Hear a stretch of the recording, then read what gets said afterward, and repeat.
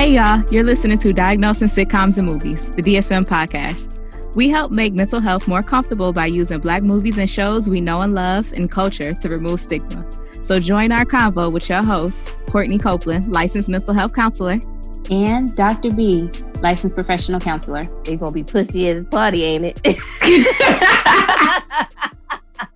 Before they even get on the screen, I was like, oh my God.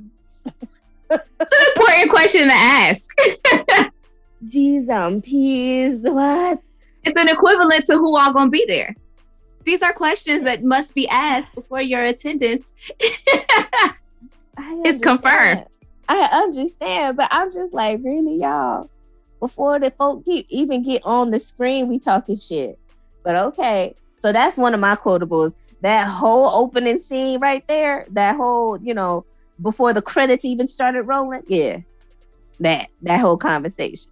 I have so many. Before I jump into them, though, I just want to say, hey, y'all.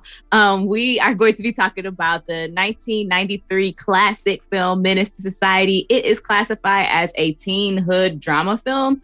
I completely and utterly disagree. However, this is an action comedy to me. This movie is hilarious. What? I love every second of it. I cannot watch this movie without stomach pains from complete laughter. Like, hurry up and buy? That's not funny to you? Hurry up and buy. Hurry up and buy is funny, okay? Okay. However, listeners, I also want to let you know that there's going to be some vulgar language, especially with these quotables we're going to be coming up with. Because this whole movie is just nothing but cussing. True. Church friends, this might not be the episode for you. I already said pussy, so... you can say pussy on TV. You can say pussy on TV. I believe it. You can say ass, hell, damn. Okay, so hurry up and buy. Hurry up and buy. Definitely. That's definitely something that's racist that I've had some of my friends and myself say. I guess it is racist. If you said it to an Asian person, you're racist. But if you just say it in reference to hurry up and make this purchase, then because we definitely use it on our merch site. So if shameless plug right here, if you haven't already, please go to our website and buy this, hurry up and buy this merch. And you can find all of your items related to Diagnosing Sitcoms and Movies. But if you said it to a race, an Asian person, you're an asshole and you should feel bad about yourself. I haven't said it to an Asian person. It's just going into the beauty supply store and then realizing like they watching us and then you say, hurry up and buy to your friends. No, see, that's in good context. That's in good context. So I understand that's how we do that. And, I was like, damn, I didn't realize that I got it from this movie. So in all honesty, I haven't watched the film from that beginning clip of them walking into the convenience store to the end. Like I never, as a kid, like I never really, not even as a kid, but even as an adult, sat down and watched it in its entirety. And I'll be honest with you, it is not my favorite film. I do not like it. It made me love it. You know what? I don't like it either. I love it. Okay, tell the people why you love it, psycho. It's so funny. It's painful. It's painful if you look at the actual context of the movie and view these as people's real lives experiences. But it's not that. It's a movie and it's funny and life has to be funny. There's pain and there's laughter in everyday life. So you have to take the punches and roll with them. Okay, I can't help it that I'm more resilient and that these movies roll off me and I get to appreciate the quality of art that exists while you are traumatized and need to debrief afterwards. Baby, nowadays, yes. Especially in the context in which I'm looking at these movies, I'm like, oh my God, what is happening? Oh, that child is going to be scarred for life. He held a gun. And so right there, let's address that. Why is teaching children young about guns, gun safety, how is that a negative?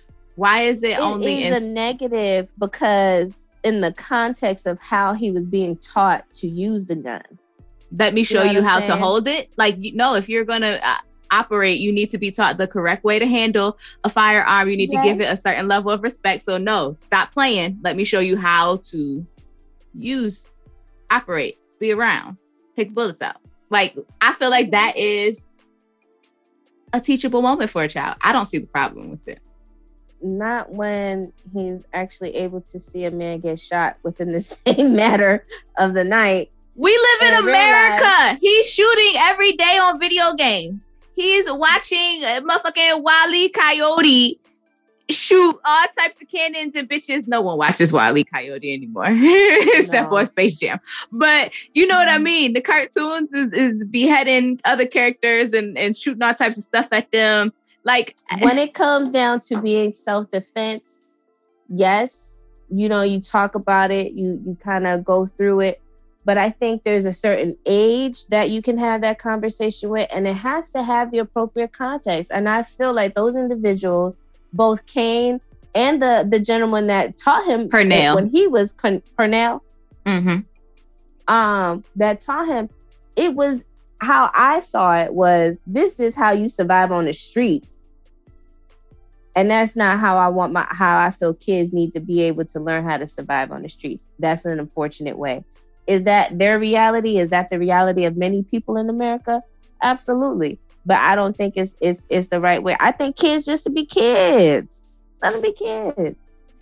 I agree with that part. But we're just going to have to also then agree to disagree on the children learning early, because I feel like if you can see people's heads blown off and that is your reality and guns are readily available, I feel like I can't stop what you're going to do outside of my home, but I can prepare you for certain things. And so if guns are a part of our reality, I'm going to teach you how to engage with them in a safe manner. I'm going to teach you. I feel like that's a part of gun control, is teaching people, everyone, educating them on how to handle, how to use in a proper and safe manner. And I feel like there's nothing wrong with teaching children that, especially if there are guns in the home, because they need to know it's not a toy. It's not nothing to play with, as there might be, it's not a water gun because you're a kid and you play with toys. Like, I feel like that's important. So I felt like, and then again, this is why I can see the funny and you're like, oh my God, this poor child. Now, Samuel L. Jackson always just makes things just funny to me because he always adds the motherfucker in it. He's like, you owe me money, motherfucker. He said, hell no, but here you go. So that part, I was like, but there was not a part I really was like, kee, laughing back. No, I'm sorry. This was a sad movie. And a double burger with cheese? That's not funny to you? Double burger? Some fries. What the fuck I said with cheese, nigga? See, y'all made me shoot your stupid ass over nothing. You got a pager too. You're balling, huh? You're balling? You're this motherfucking shit. Better than me than the motherfucking cops, nigga. Oh, you really thought that was funny? Oh my gosh. I mean, what was somewhat like funny, but like in this really awkward way, was when the basehead, what do they call him? What do they call him? Is it basehead? I just want to make sure he got the right name. Cheeseburgers. Yes. And then why is it that every time it's someone that's a basehead, they be like, I suck your dick? Like, seriously? Is that what they be doing in LA? Because it was a lot of drug dealers out here that was accepting dick sucks for payment. Like, what's his name from Boys in the Hood? Dookie. Like Dookie. Weren't they in the same block? I'm just kidding. This was Watts, California. That was Compton, wasn't it? Yes. Both Southern LA, but very different neighborhoods. And with traffic, it takes a long time to get between the two. Same behaviors, though. Different neighborhoods, same behavior. Stay up, Kate. Don't die. Oh, Jesus. Getting blood everywhere, all over. Like, really? We still mad at you about that? Really, old dog? You're mad about me bleeding out, almost about to die. You almost died. Hey, we still mad at you about that. Yeah, okay. Your car, oh dog, why is you mad?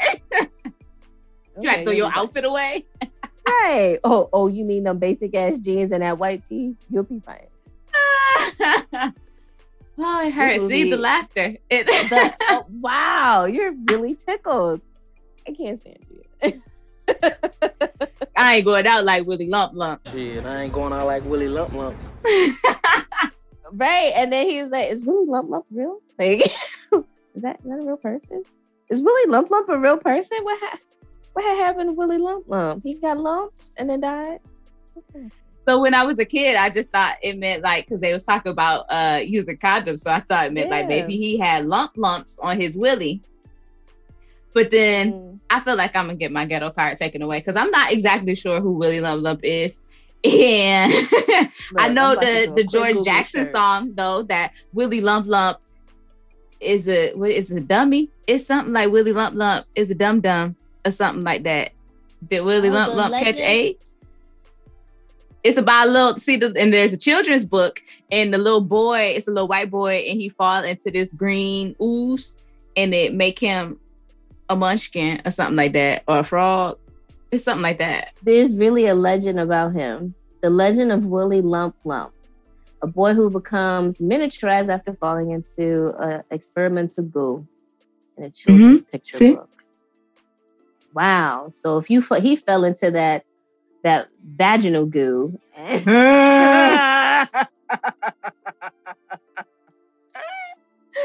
he became Willie Lump Lump. No, but instead he impregnated her, or at least that's what she said. That's what she said. We are not for sure. That is neither confirmed nor negated throughout the context of the film. What that got to do with me? And he like make sure he enunciated clearly to her. That means it's not mine. He said he had that Jimmy on tight. So here's what happened. I heard him say Jimmy. Mm-hmm. Then I was like, the last time I heard Jimmy was in the 5 Heartbeats. Looked into it. The grandpa and the grandmother in this movie are the same parents in the 5 Heartbeats. But they're not together in that movie. In the 5 Heartbeats? Yeah. She's and Mrs. King. I thought she was the mother to Eddie Kane when she was like, "You act like you don't even care for the boy." That's her. And then that man, and then Kane's grandfather is the man who says, "Yeah, put the hat on your willy, protect your Jimmy," something like that. And they was like, "Oh, wear a condom, wear rubbers." But they're not together. They are. Is. You're right. JT and Duck's dad, and the mother is Eddie Kane's mother. Yeah, Paul Benjamin is Eddie Kane's dad. Whisper from Hoodlum. Yeah. So, yeah, I thought it was interesting that they came together in this movie and are the grandparents. She was mad extra when she was like, "Oh, you graduated." I picture his voice. Look at the motherfucking wheels. This movie is hilarious. Look at them. No, it's not. I'm not laughing no more. It's serious. It's a serious movie. But Clifton Powell, aka Pinky, be like, "Yo, Wax. Yo, nigga. Let me get some links with them grits, man. Hurry up. I'm hungry than a motherfucker out here." Fuck, I look like Alice, bitch. Oh, see. I was not looking at it from that type of lens. I was very hurt. I was concerned about that white man coming up and talking to him. I was like, what he doing? What kind of illegal activity is he in? He was undercover. He was exploiting the oppression of these peoples by having them commit crimes for him that he would financially benefit from, and while having them assume all of the risk. But I guess, okay, so my last quotable is, I guess, probably the most famous, the most renowned from the movie. I thought... No, so, you know what I'm saying? That you done fucked up now. You know that, don't you? See, you think it's funny, too. Now you definitely bought the bottle at 11:15. Yeah, that definitely 11. It was 11:15. Now you know you done fucked up, right? You bought the bottle at 12:15. Yeah. Yeah, yeah. If I recall, yeah. Yeah, right. Shout out to Bill Duke, the legend. You know you're fucked up now, right? Okay, so there are other, I guess Kane kind of puts it all together when he says, like, at the beginning and the end of the movie that the hood is funny like that sometimes. Like, yeah, stuff is going on, but you got to find the funny. That's survival. That's a strength. I suppose. Look, okay, my childhood didn't want no funny. Shit. I can laugh about it now. I can laugh about it then. I'm sure the situations weren't funny, but I'm sure that somebody said something in that moment that was hilarious. I think it's just the nature of Black people at times just to find humor in things. It's just how we just are. That's how we survive. I agree. It's a survival technique. That's why it's a strength. I fully believe that. But it also doesn't make it okay as to what happened in this movie. It doesn't, but you got to find the funny. Like every time somebody gets shot or hit, like this movie, all the bullets and everything sound extra juicy. Like people was getting hit and it was like, ew. Ew, I never even listened to it like that. I'm never watching this movie again, by the way. I'm done. I'm good.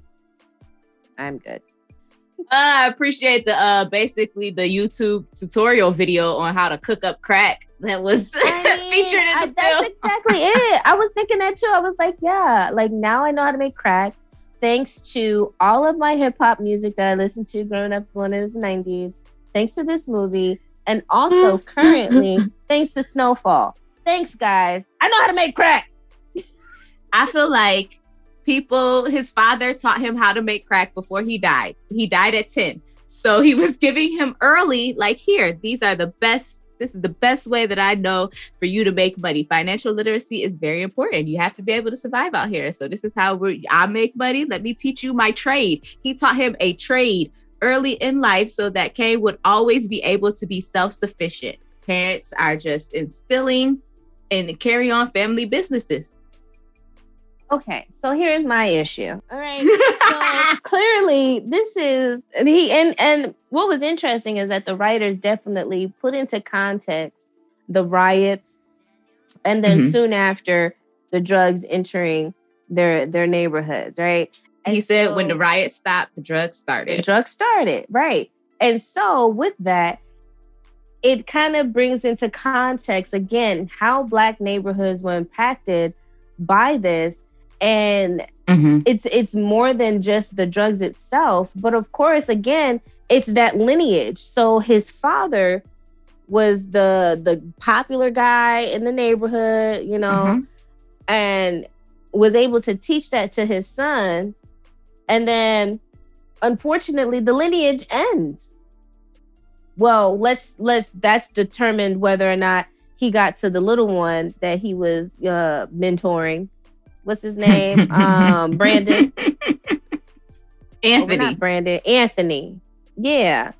Because who knows what he taught him. He probably, like he taught him how to say, I'm going to kick your ass. I'll whoop your ass. Okay, so she was being a hypocrite. So he learned that from you. Well, you inviting this man in your house. So if you really don't want him to learn how to do drive-bys, why do you have people who do drive-bys in your house? How can you not have them in your house? They live right there. And then your man is like the mentor to this guy who for some reason feels like he needs to come and hit you up and give you money every time he comes through.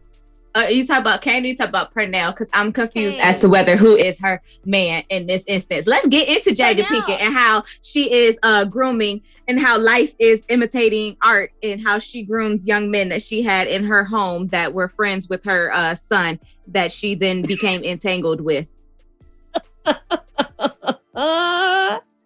Don't come for Jada.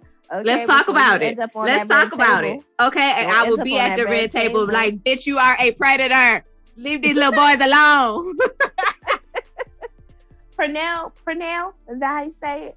Pernell, yes. Pernell, I'm gonna name my son that. Yo, West Coast be having some names for you.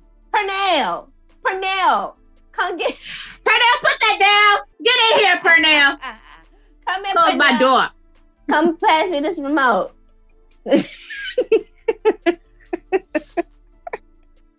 Anyway, Purnell's the one that was in jail, and he said that was like his mentor. It was like his father. Exactly.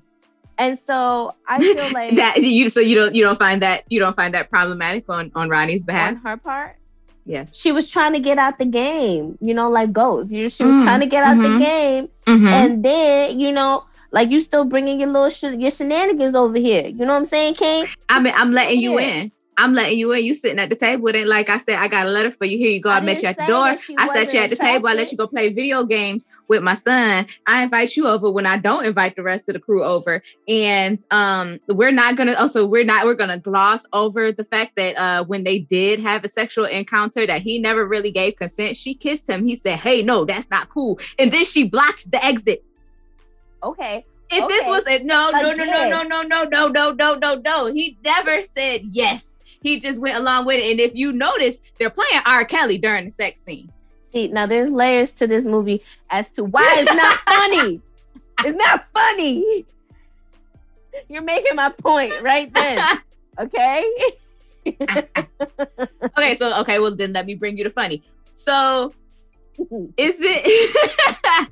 When he asked for his beer, when Anthony asked for, I'm thirsty, can I have a beer? That was funny. No, I was talking about the sex scene, but okay. So we talked about when we did Set It Off about Blair Underwood using the chain and running it down her back to her booty. And so in this movie, we see Kane kissing down her back. Is it because Jada don't have like body that we always get her back in sex scenes? I'm not entirely sure. And then I thought, or do you think she just like writes that into her contract? Like, y'all, I'm not really okay with nudity, but I'll give y'all my back and booty. Sounds about right. Okay. Yeah. Usually I cover my eyes during sex scenes. Oh, okay. No, I didn't know that. Thank you for providing that bit of information. It seems so factual and real. You know what's awkward? What's really awkward? Watching a sex scene. And like watching a movie that has a sex scene in it with people that are older than you, you're like, I'm an adult. I'm an adult, but this is awkward. I would like to mention that I've watched all of these movies with caregivers at the time. I'm like, that's how I was seeing them as a child. But oh my God, I didn't see that.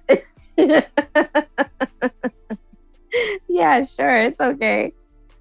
Well, see, yeah. No, none of my caregivers really were like, here, you can watch this with me. Well, maybe they did. That's why I saw bits and pieces. And it was just, I feel like as a kid, stuff just really didn't sit right with me. So I was about to say, I feel like your attention span might not have given you the ability. I would be like, okay, I'm out. I'm going to play with my Barbie. This movie was on. You said I could watch it. Okay. Squirrel. Squirrel. I don't want to watch this. Someone just got shot.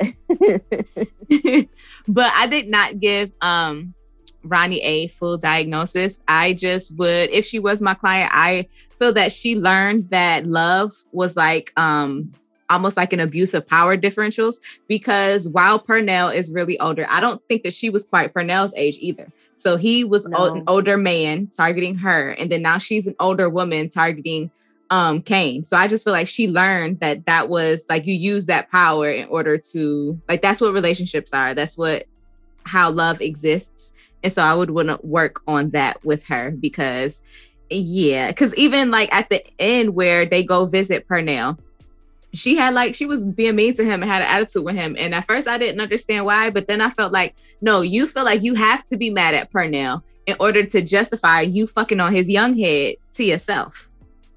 And you're not going to be mad at yourself. So you have to be mad at Purnell to make it okay for you to be messing with Kane. That's how you're justifying that in your head. Or what if that's just the nature of their relationship? Like it was toxic to begin with. She ain't really fucking with him like that.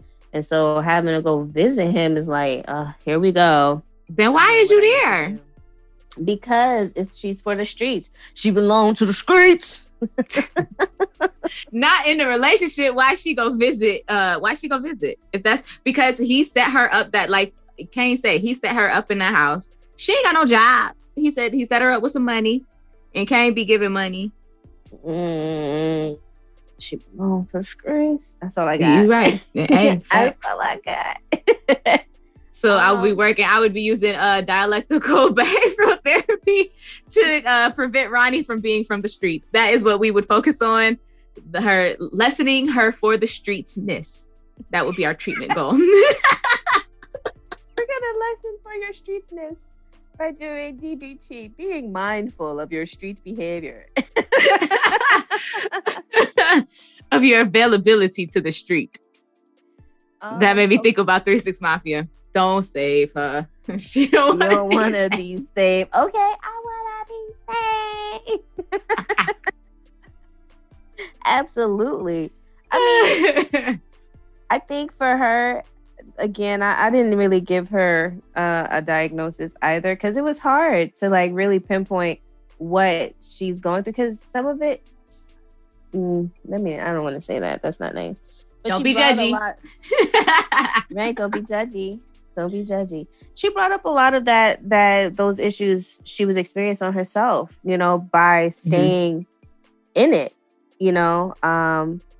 but at the same time, we don't know why she stayed, so there might have been other reasons why she might have had to stay. I mean, clearly limited opportunities. She said that, clearly Kane said that she wasn't working. When he came over that one time, she was studying, but she was just sitting at a typewriter. So I was like, is she like in City College trying to get some like business skills, or is she studying for a civil service exam? Are you really just in this connection with Pernell because that is the child of your father and he provided you a house and he's continuing to provide money, I'm assuming, by doing dirt in prison so that, they hit her off with a couple dollars here and there. And then Kane is providing. So is that...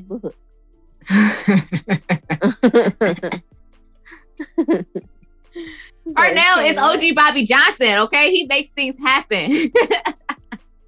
For real. He must have had a phone, snuck in, and you know how those get in there. Girl, they didn't have those. Do you know how big the cell phones was in 1993? I would hate to see a man sneak a whole 1993 cell phone in there. Who's next? I was thinking, all right, come on now. I feel like we got to get old dog out the way, because I feel like that's going to take forever. Really? I thought we would agree on that. You go first.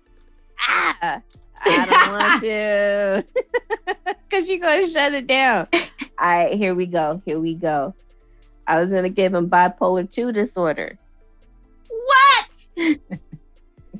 No, I could definitely see that. I can see where you're going with that. Can you justify with a little bit of criteria for me, please? That wasn't the diagnosis I gave, but go ahead. All right. So I was going to say bipolar 2 disorder, hypomanic episode. This is a distinct period of abnormally and persistent elevated, expansive, or irritable mood, and abnormally and persistent increased activity and energy. So, I mean, again, we don't know what old dog was like before this incident as far as the convenience store, but he was extremely and abnormally irritated, and then this is something that is persistent. And if this is based off of the description of the movie, these are the several days after this young man is done with high school. And this is just the everyday life leading up until his death. This is one summer. One summer. And so throughout this time, there really hasn't been a time where he, was at like I don't want to say a low mood, but like more of like a homeostasis, if you will. And so he did seem extremely, energetic and irritable. And then, he really did have this inflated self-esteem when he was really excited and proud of the video tape. He showed it to everybody. That's one of the criteria B, decreased need for sleep. I can't say that what his sleeping patterns were, but he did seem more talkative than usual, especially in the car when going to go shoot the people that shot Kane's cousin. I never done it myself. I mean, I never had a reason to. But when they killed my cousin, I knew I was gonna kill them. Hey man, so you like my little tape, don't you? Yeah, that shit was cool, nigga. Yeah, nigga, that's a problem. You should have carried to the wax, boy. You could have did it much better. Oh shit, nigga. It's all about old dog, nigga. I'm larger than that nigga Steven Seagal. I'm gonna be a big ass movie star off that shit. Look, nigga, I told you to stop showing the fucking tape. And why you keep on bitching about my tape, man? God damn, ain't shit gonna happen.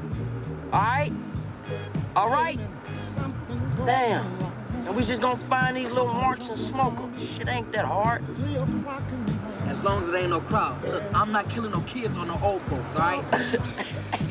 Hey, man, who the fuck gonna be old out there 12 o'clock at night, man? Shit, nigga, I'll smoke anybody, nigga. I just don't give a fuck. Shit, I'm gonna hit this shit, nigga. Look, all right, not me, all right? I'm not killing no kids. And you know what, nigga? You acting like a little bitch right now. You acting real paranoid and shit. Now these motherfuckers smoked your goddamn cousin in front of you, nigga. Blew his head off in front of your face, and you ain't gonna do shit? You acting like a little bitch right now, nigga. Man, fuck that, I ain't letting that shit ride. We gonna go ahead and smoke all these motherfuckers. I don't care who the fuck out there. God damn it, is you down, nigga? Man, both of y'all shut the fuck up. Both of y'all acting like some motherfucking bitches shit. Scared to peel these punk ass niggas cap. Man, give me my motherfucking joint, nigga. Please. That car scene is... They just killed your motherfucking cousin. Again, He was so intense in that moment. He was intense, which is why. And his logic was like, what? No. And Kane is like, but I don't want to kill old people and kids. I have morals. Like, fuck your morals. They killed your cousins. Kill all of them. Kill anybody. I don't give a fuck. Again, this is also why it's like the flight of ideas is for him.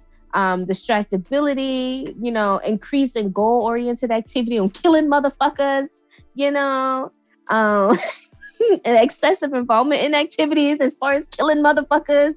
So that's why he has bipolar 2 diagnosis from Dr. Britton. So what say ye?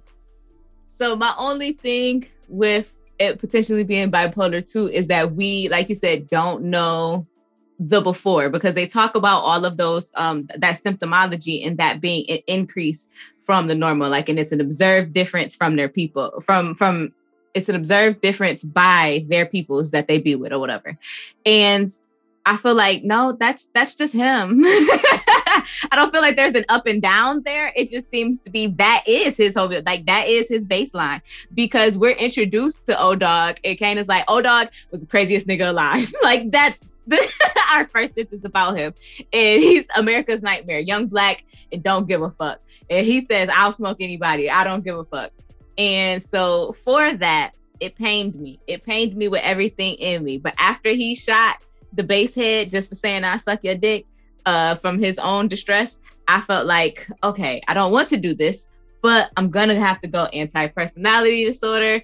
Why didn't you want to do that? I mean, he can have both of them, okay? What? Lorenz Tate. Do it because I love my hoodlums. You know how I feel about my hoodlums. They hold a special place in my heart and in my soul. Oh, that's so, but people with antisocial personality disorder, APD, they're easily bored, have a high need for excitement, stimulation, and new experiences. And despite them being like very independent, they still want to impress people. And so, like, to me, I thought of the tape. And him, I'm selling these $59.95. Like, he wanted everybody to see the tape because he wanted to. The tax is ridiculous. Like pay-per-view. They never have a round number. It's always a 99, 95. Anywho. They also often struggle with like rejection and delayed gratification. And so all of that, I felt like, because he was so excited when Too Short gave him that gun. He's like, you ready to put a hole in the motherfucker? Everybody's like, yeah, I am. Get here. And so let me go through the criteria real quick for antisocial personality disorder so that everyone understands why I gave him this order and understands a little bit why I didn't want to give it to him, because I love him so much. If he had a chance to shoot you, he shoot you too. Nuh-uh. I know how to interact with antisocial personality disorder people. Anywho, I felt that he met the area of criteria that I felt that he met was failure to conform to social norms with respect to lawful behaviors as indicated by repeatedly performing acts that are grounds for arrest, impulsivity, irritability, and aggressiveness as indicated by physical fights or assaults. Like even after Kane beat up Eileen, a cousin, he still had to go kick him one good time. Yeah, you're right. Mm-hmm. Reckless disregard for safety of self or others. We've already established he doesn't give a fuck.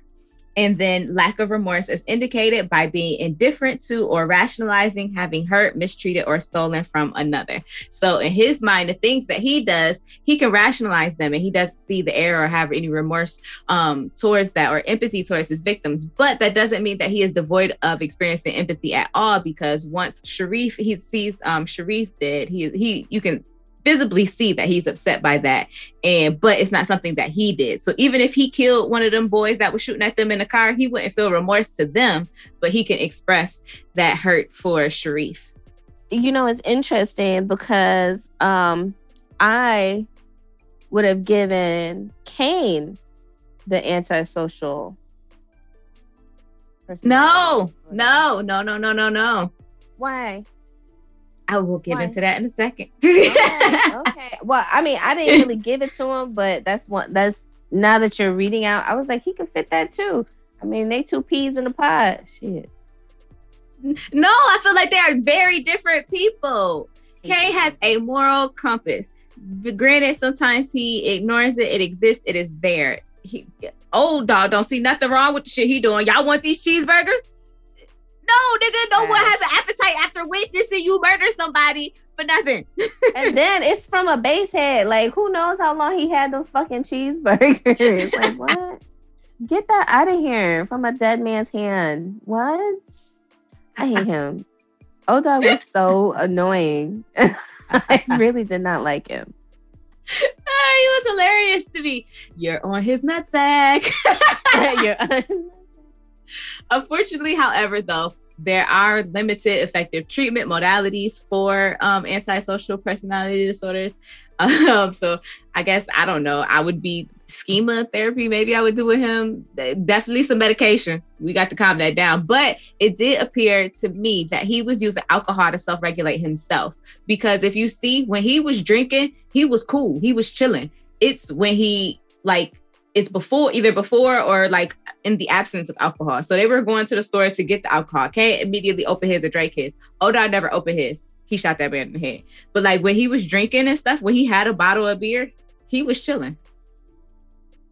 So his medication would be, I feel like he's self-medicating, and we would work on some more better self-regulation skills and build those up in other more healthy ways, as opposed to maladaptive behaviors such as drinking, to self-regulate himself and control his impulsivity and aggressiveness. You know, I feel like Odog's prognosis at this point is terrible. Is that he becomes Muslim himself because he going to jail. He going to jail, but he ain't finding Allah there. I mean, he might have to, especially because he lost his friend. I feel like he gonna be like, this will honor him, and I'm gonna get my life back on track. And that's my theory. I'm sticking to it. I feel like Odog is going to prison, not even jail. He's going to prison, and he's going to join a gang. Okay. He might be successful in what he does and live long and earn rank within the set that he's banking for, but yeah. While I love him, I just don't see it going good. Yeah. Okay, that's fine. Next. Odog, excuse me, your hour is up. We have another client. Yep. Bye. Okay, so you brought up Kane, so I'll jump into Kane. I did not diagnose him with antisocial personality disorder. I first bounced around possibly in other specified trauma or stressor related disorder, being through given all of the trauma experiences that he has had since a young child, seeing Samuel Jackson as your daddy. One. Right. But this seeing Samuel Jackson as your daddy murder someone, your mom being an addict, dying from an overdose, your father being killed, all of those things. But then I felt, let's go a little bit past that. And I felt like he might have, and I would like to assess for him having a full-on depressive mood disorder, because the onset of depression usually follows one or more traumatic life events, which often involves like an interpersonal loss. Stressors involving loss are strongly correlated with depression, where like the threat of danger or the threat of loss usually goes along more so with anxiety. And traumatic events that occur early in life can alter the neurobiological stress response and make an individual more susceptible to later on developing a depressive disorder in general. And then Kane's grandfather asked him, like, do you care whether you live or die? And him first saying, I don't know. Like later on getting to the place of, yeah, I do, but it's too late now. And him saying like, I thought killing those fools would make me feel good, but it didn't. Like I didn't feel anything. Him not being able to go through those range of emotions, him not feeling hopeless in a lot of situations, kind of also created like a self-fulfilling prophecy for himself and confirmation bias. Him feeling hopeless and it being evidenced by like the state of like existing as a Black man in society. And when he was talking to Ronnie about going to Atlanta, he was like, okay, girl, it's still in America. Atlanta's still in America. Like, I'm still going to be Black. These people still not going to give a fuck. Like, and so him having that almost negative outlook on life, like people were trying to give him different outs, but he could not see them because I felt like he was in that depressive state where he couldn't see past what he was feeling and what was going on at that time. And also gave him some V codes of victim of a crime, upbringing away from parents, all of that, because, you know, he got shot and stuff and his mom and daddy died. Okay. I like where you're going with that. I actually did the trauma and stressor related disorders. I actually did reactive attachment disorder because of him having to experience the caregivers in his home clearly weren't attentive. And so I feel like he became emotionally withdrawn. In order for him to have like survived that, there's some things that I feel like he would have had to do. And like, yes, he did have to end up living with his grandparents.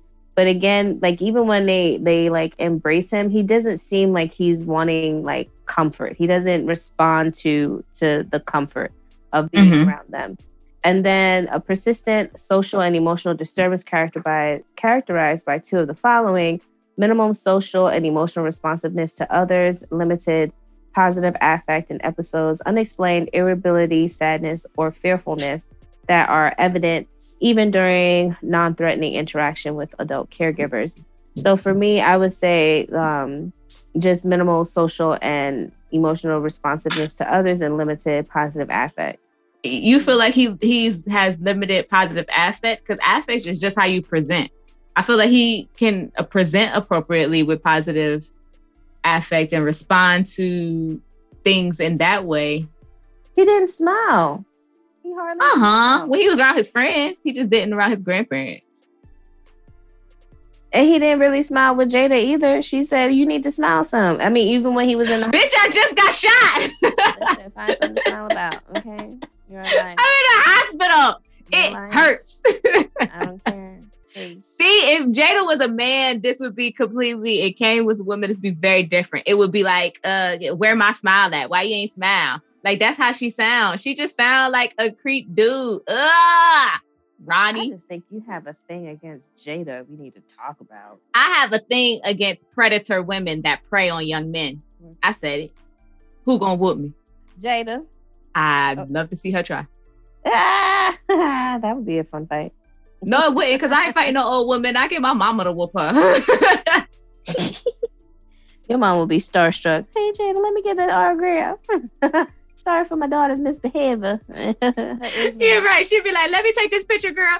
All right, I gotta whoop your ass because you've been talking to my daughter reckless. Man, all right. Roll up the sleeves. Put my hair in a ponytail. What you say about my baby? Hey, I'm gonna post that picture later. I'm gonna tag you, girl. I'm gonna tag you. But put your fist up.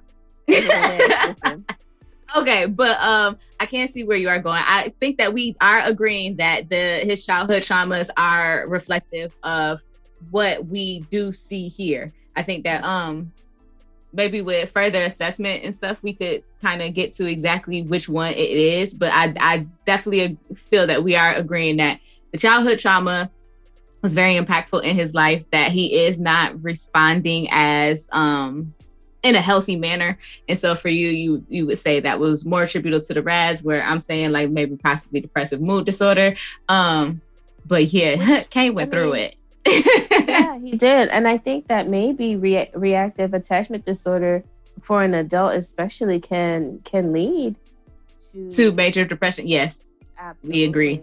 Yeah. So I think I was just looking more so at the child version of Kane.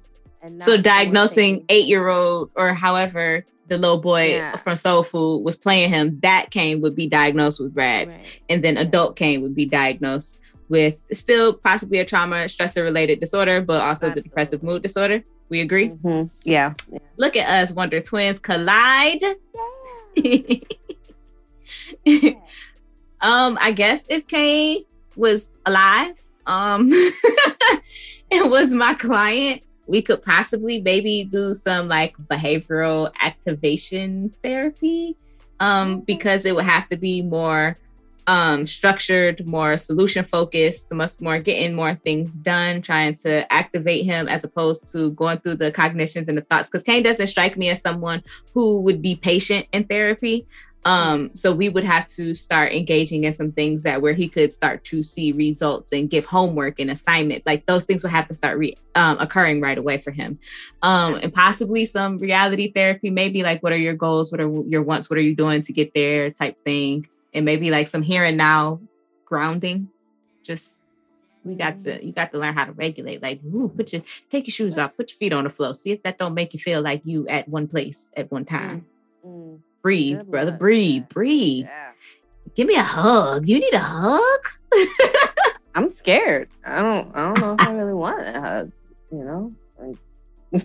I'm not afraid to give Kane a hug because Kane needs a hug, and clearly he can respect boundaries. It is Ronnie that cannot. Indeed. You have a point. I guess, I know. I'm not hugging him. I'm not hugging him or old dog because y'all are bad.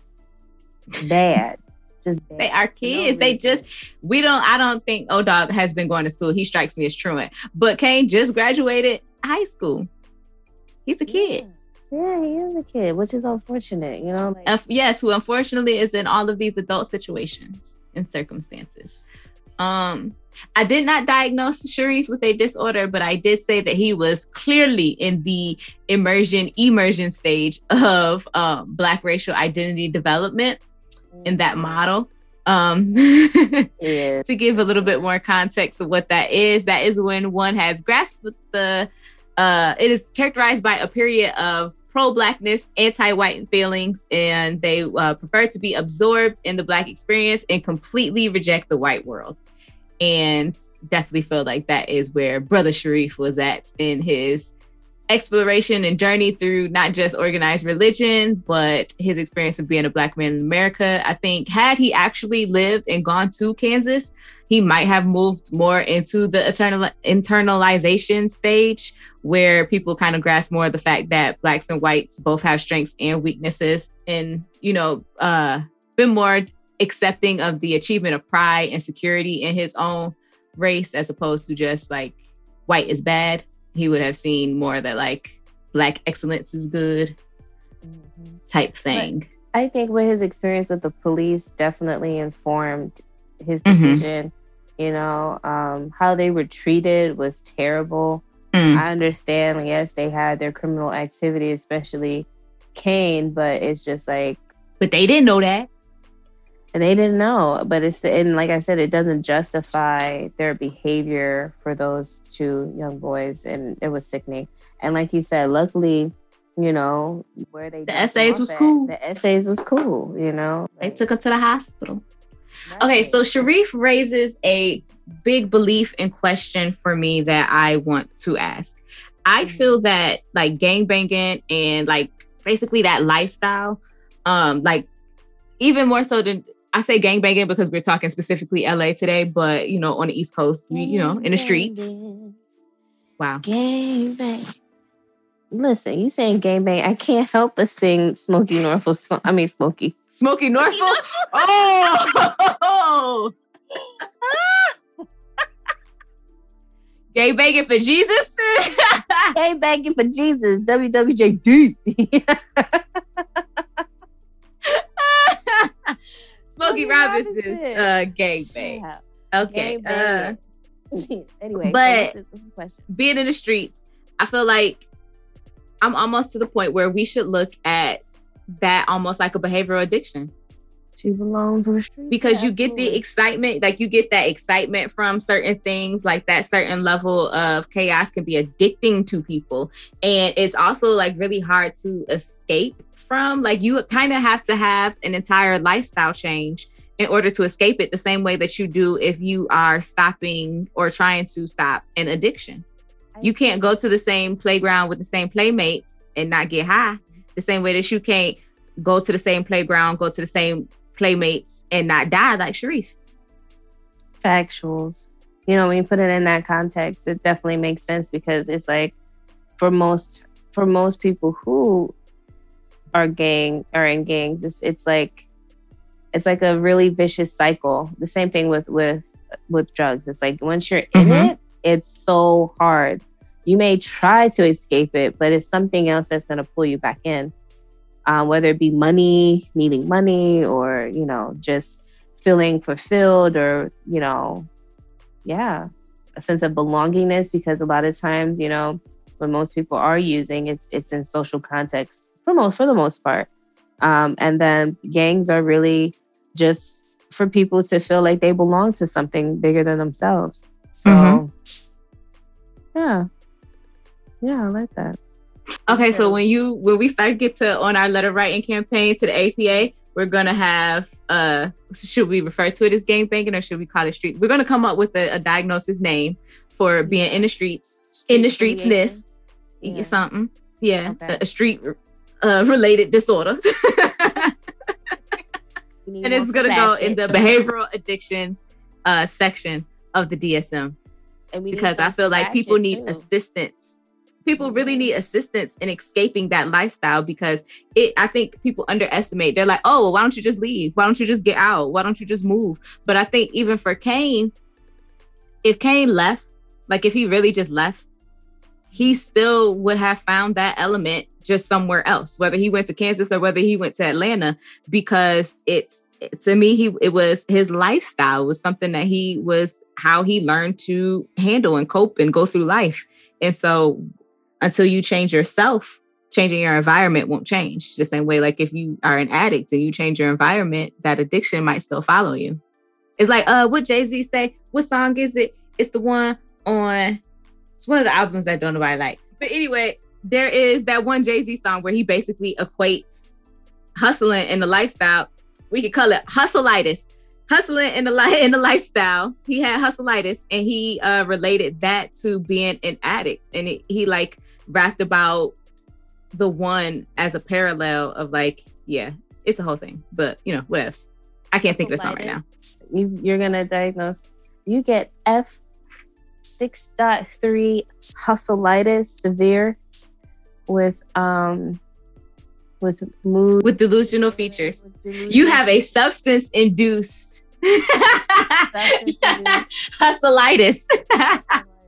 Damn, we did that. You know what? Let me write the letter right now. Yeah, we need to get on this copywriting right now, ASAP. Right. Hustleitis. So hustleitis mild can potentially not interfere with your normal functioning.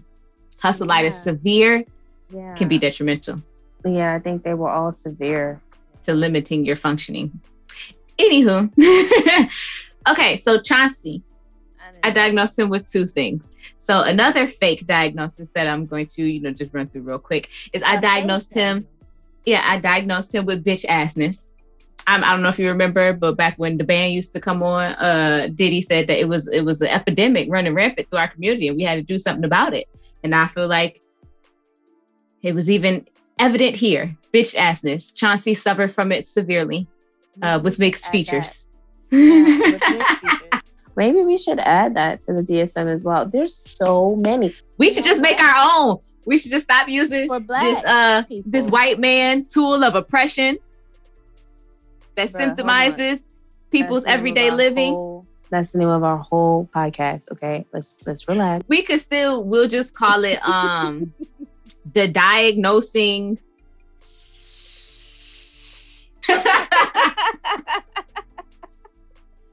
Okay, so anyway, we'll make our own. We'll come up with the name later. Anywho, I also then diagnosed him with alcohol intoxication, which we do see him intoxicated several times. One thing that did bother me though is that when the white man was at the door and Wax was like, well, why you holding that? He got us 40. He was like, why you holding that like a baby doll? He said, because I like little girls. Where your sister at? I was like, ew, that's not funny. I know. That, I'll give you that. That was not funny. I found something. Compromise. See, I try. I do my part. I let you have it. But also we see evidence of that at Ronnie's going away party where he had recently ingested alcohol and was exhibiting slurred speech, incoordination, and unsteady gait. Gait is kind of like your manner of walking. I call it the drunk man stagger. He kind of had that going on, his incoordination, and clearly he lost his whole plum fool mind if he thought that he was just going to push up on Ronnie and Kane just wasn't going to do nothing. It got your whole pistol whipped. Oh, no. And then went and snitched. Like, really? And see, that was a result of his bitch assness. The bitch assness is why he snitched and sent the tape.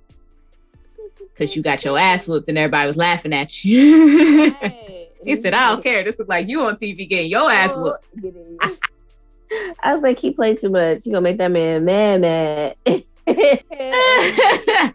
And that's something that you can do with someone who is suffering from bitch assness because they don't know how to control their emotions and they do things like unnecessarily snitch.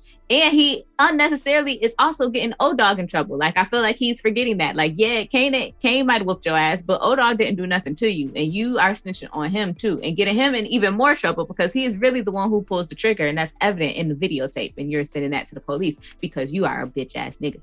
Yeah, he really was a bitch ass nigga for sending in that tape. I agree with that disorder. I hope we can, convince APA to add it. Hustleitis and bitch assness. And don't coming to the DSM-6 and Ratchet. I feel like, yes, we need a separate category for Ratchet because I feel like, well, I don't know if I want to pathologize ratchetness. I'm tired of people diagnosing borderline as for Ratchet. People just be ratchet and they get borderline or bipolar. I'm tired of it. I mean, that's why we have to create its own thing. It can be a V code. How about that? Ratchet will be a V code. Yeah. Yes. Then we're going to write this beautiful letter and they're going to be like, we got you with a V code. Or a Z code, because, Well, Z code is the ICD-10, which is more of a medical diagnostic tool where DSM is used more along the lines with psychological professions. Yeah, I mean, depending on how you view Ratchet, if she's sexually active and she got STDs, that ain't Ratchet. That's just sucio. A little dirty, but lump. That's a Willy lump disorder. We need to add that too. Okay. We could go on and on about our new diagnostic tool that we will be creating, coming to you soon from the DSM podcast. You can send in your suggestions. We will be selling it for $59.99. But if you have any other suggestions about the diagnosis that need to go into our new diagnostic tool, feel free. Send us an email. Add us on Instagram, however you do it. But before we go, I just wanted to not victim blame, but I wanted to highlight the Korean couple because y'all died because of your one, racism, your exploitation of the community that you were in. You're selling alcohol to minors. Neither of those young men were 21 and you didn't ask them for any ID. You're profiling, your harassment, and you getting punked so much in front of your wife that you just had to say something. Like, why did you say something about his mama? That was very unnecessary. And your confirmation bias is what created your death. And so while not to victim blame you for your murder, it could have been prevented. Damn, son. Where'd you find that? I'm sorry. Never thought about it that way. Very interesting. It's my story and I'm sticking to it. I hope you all have enjoyed the episode. I had a pleasure of a time going through this hilarious movie and highlighting all of the funny to Dr. Rosie B this evening. It is not funny. It's traumatizing. It's a comedy. It's a comedy. It's listed in the comedy section of my DVD case. I'm just kidding. I don't have any more DVDs. And if I did, I don't think that I would organize them by genre. But if you would like to support the show to help us get more content out to you all, you can visit our website and follow the Support the Show link to become a Patreon member or donate on our Cash App. Now, we're happy to get the kind of money that jingles, but we'd rather the kind that folds. Or you could always just buy our merch. Either way, it helps out. We love you guys. As always, be sure to follow us on Instagram at the DSM Podcast, and you can subscribe to our show wherever you get podcasts. While you're there, go ahead and leave us a comment because we are counselors and actually care about what you have to say. Until next time, y'all. Peace. Okay, bye.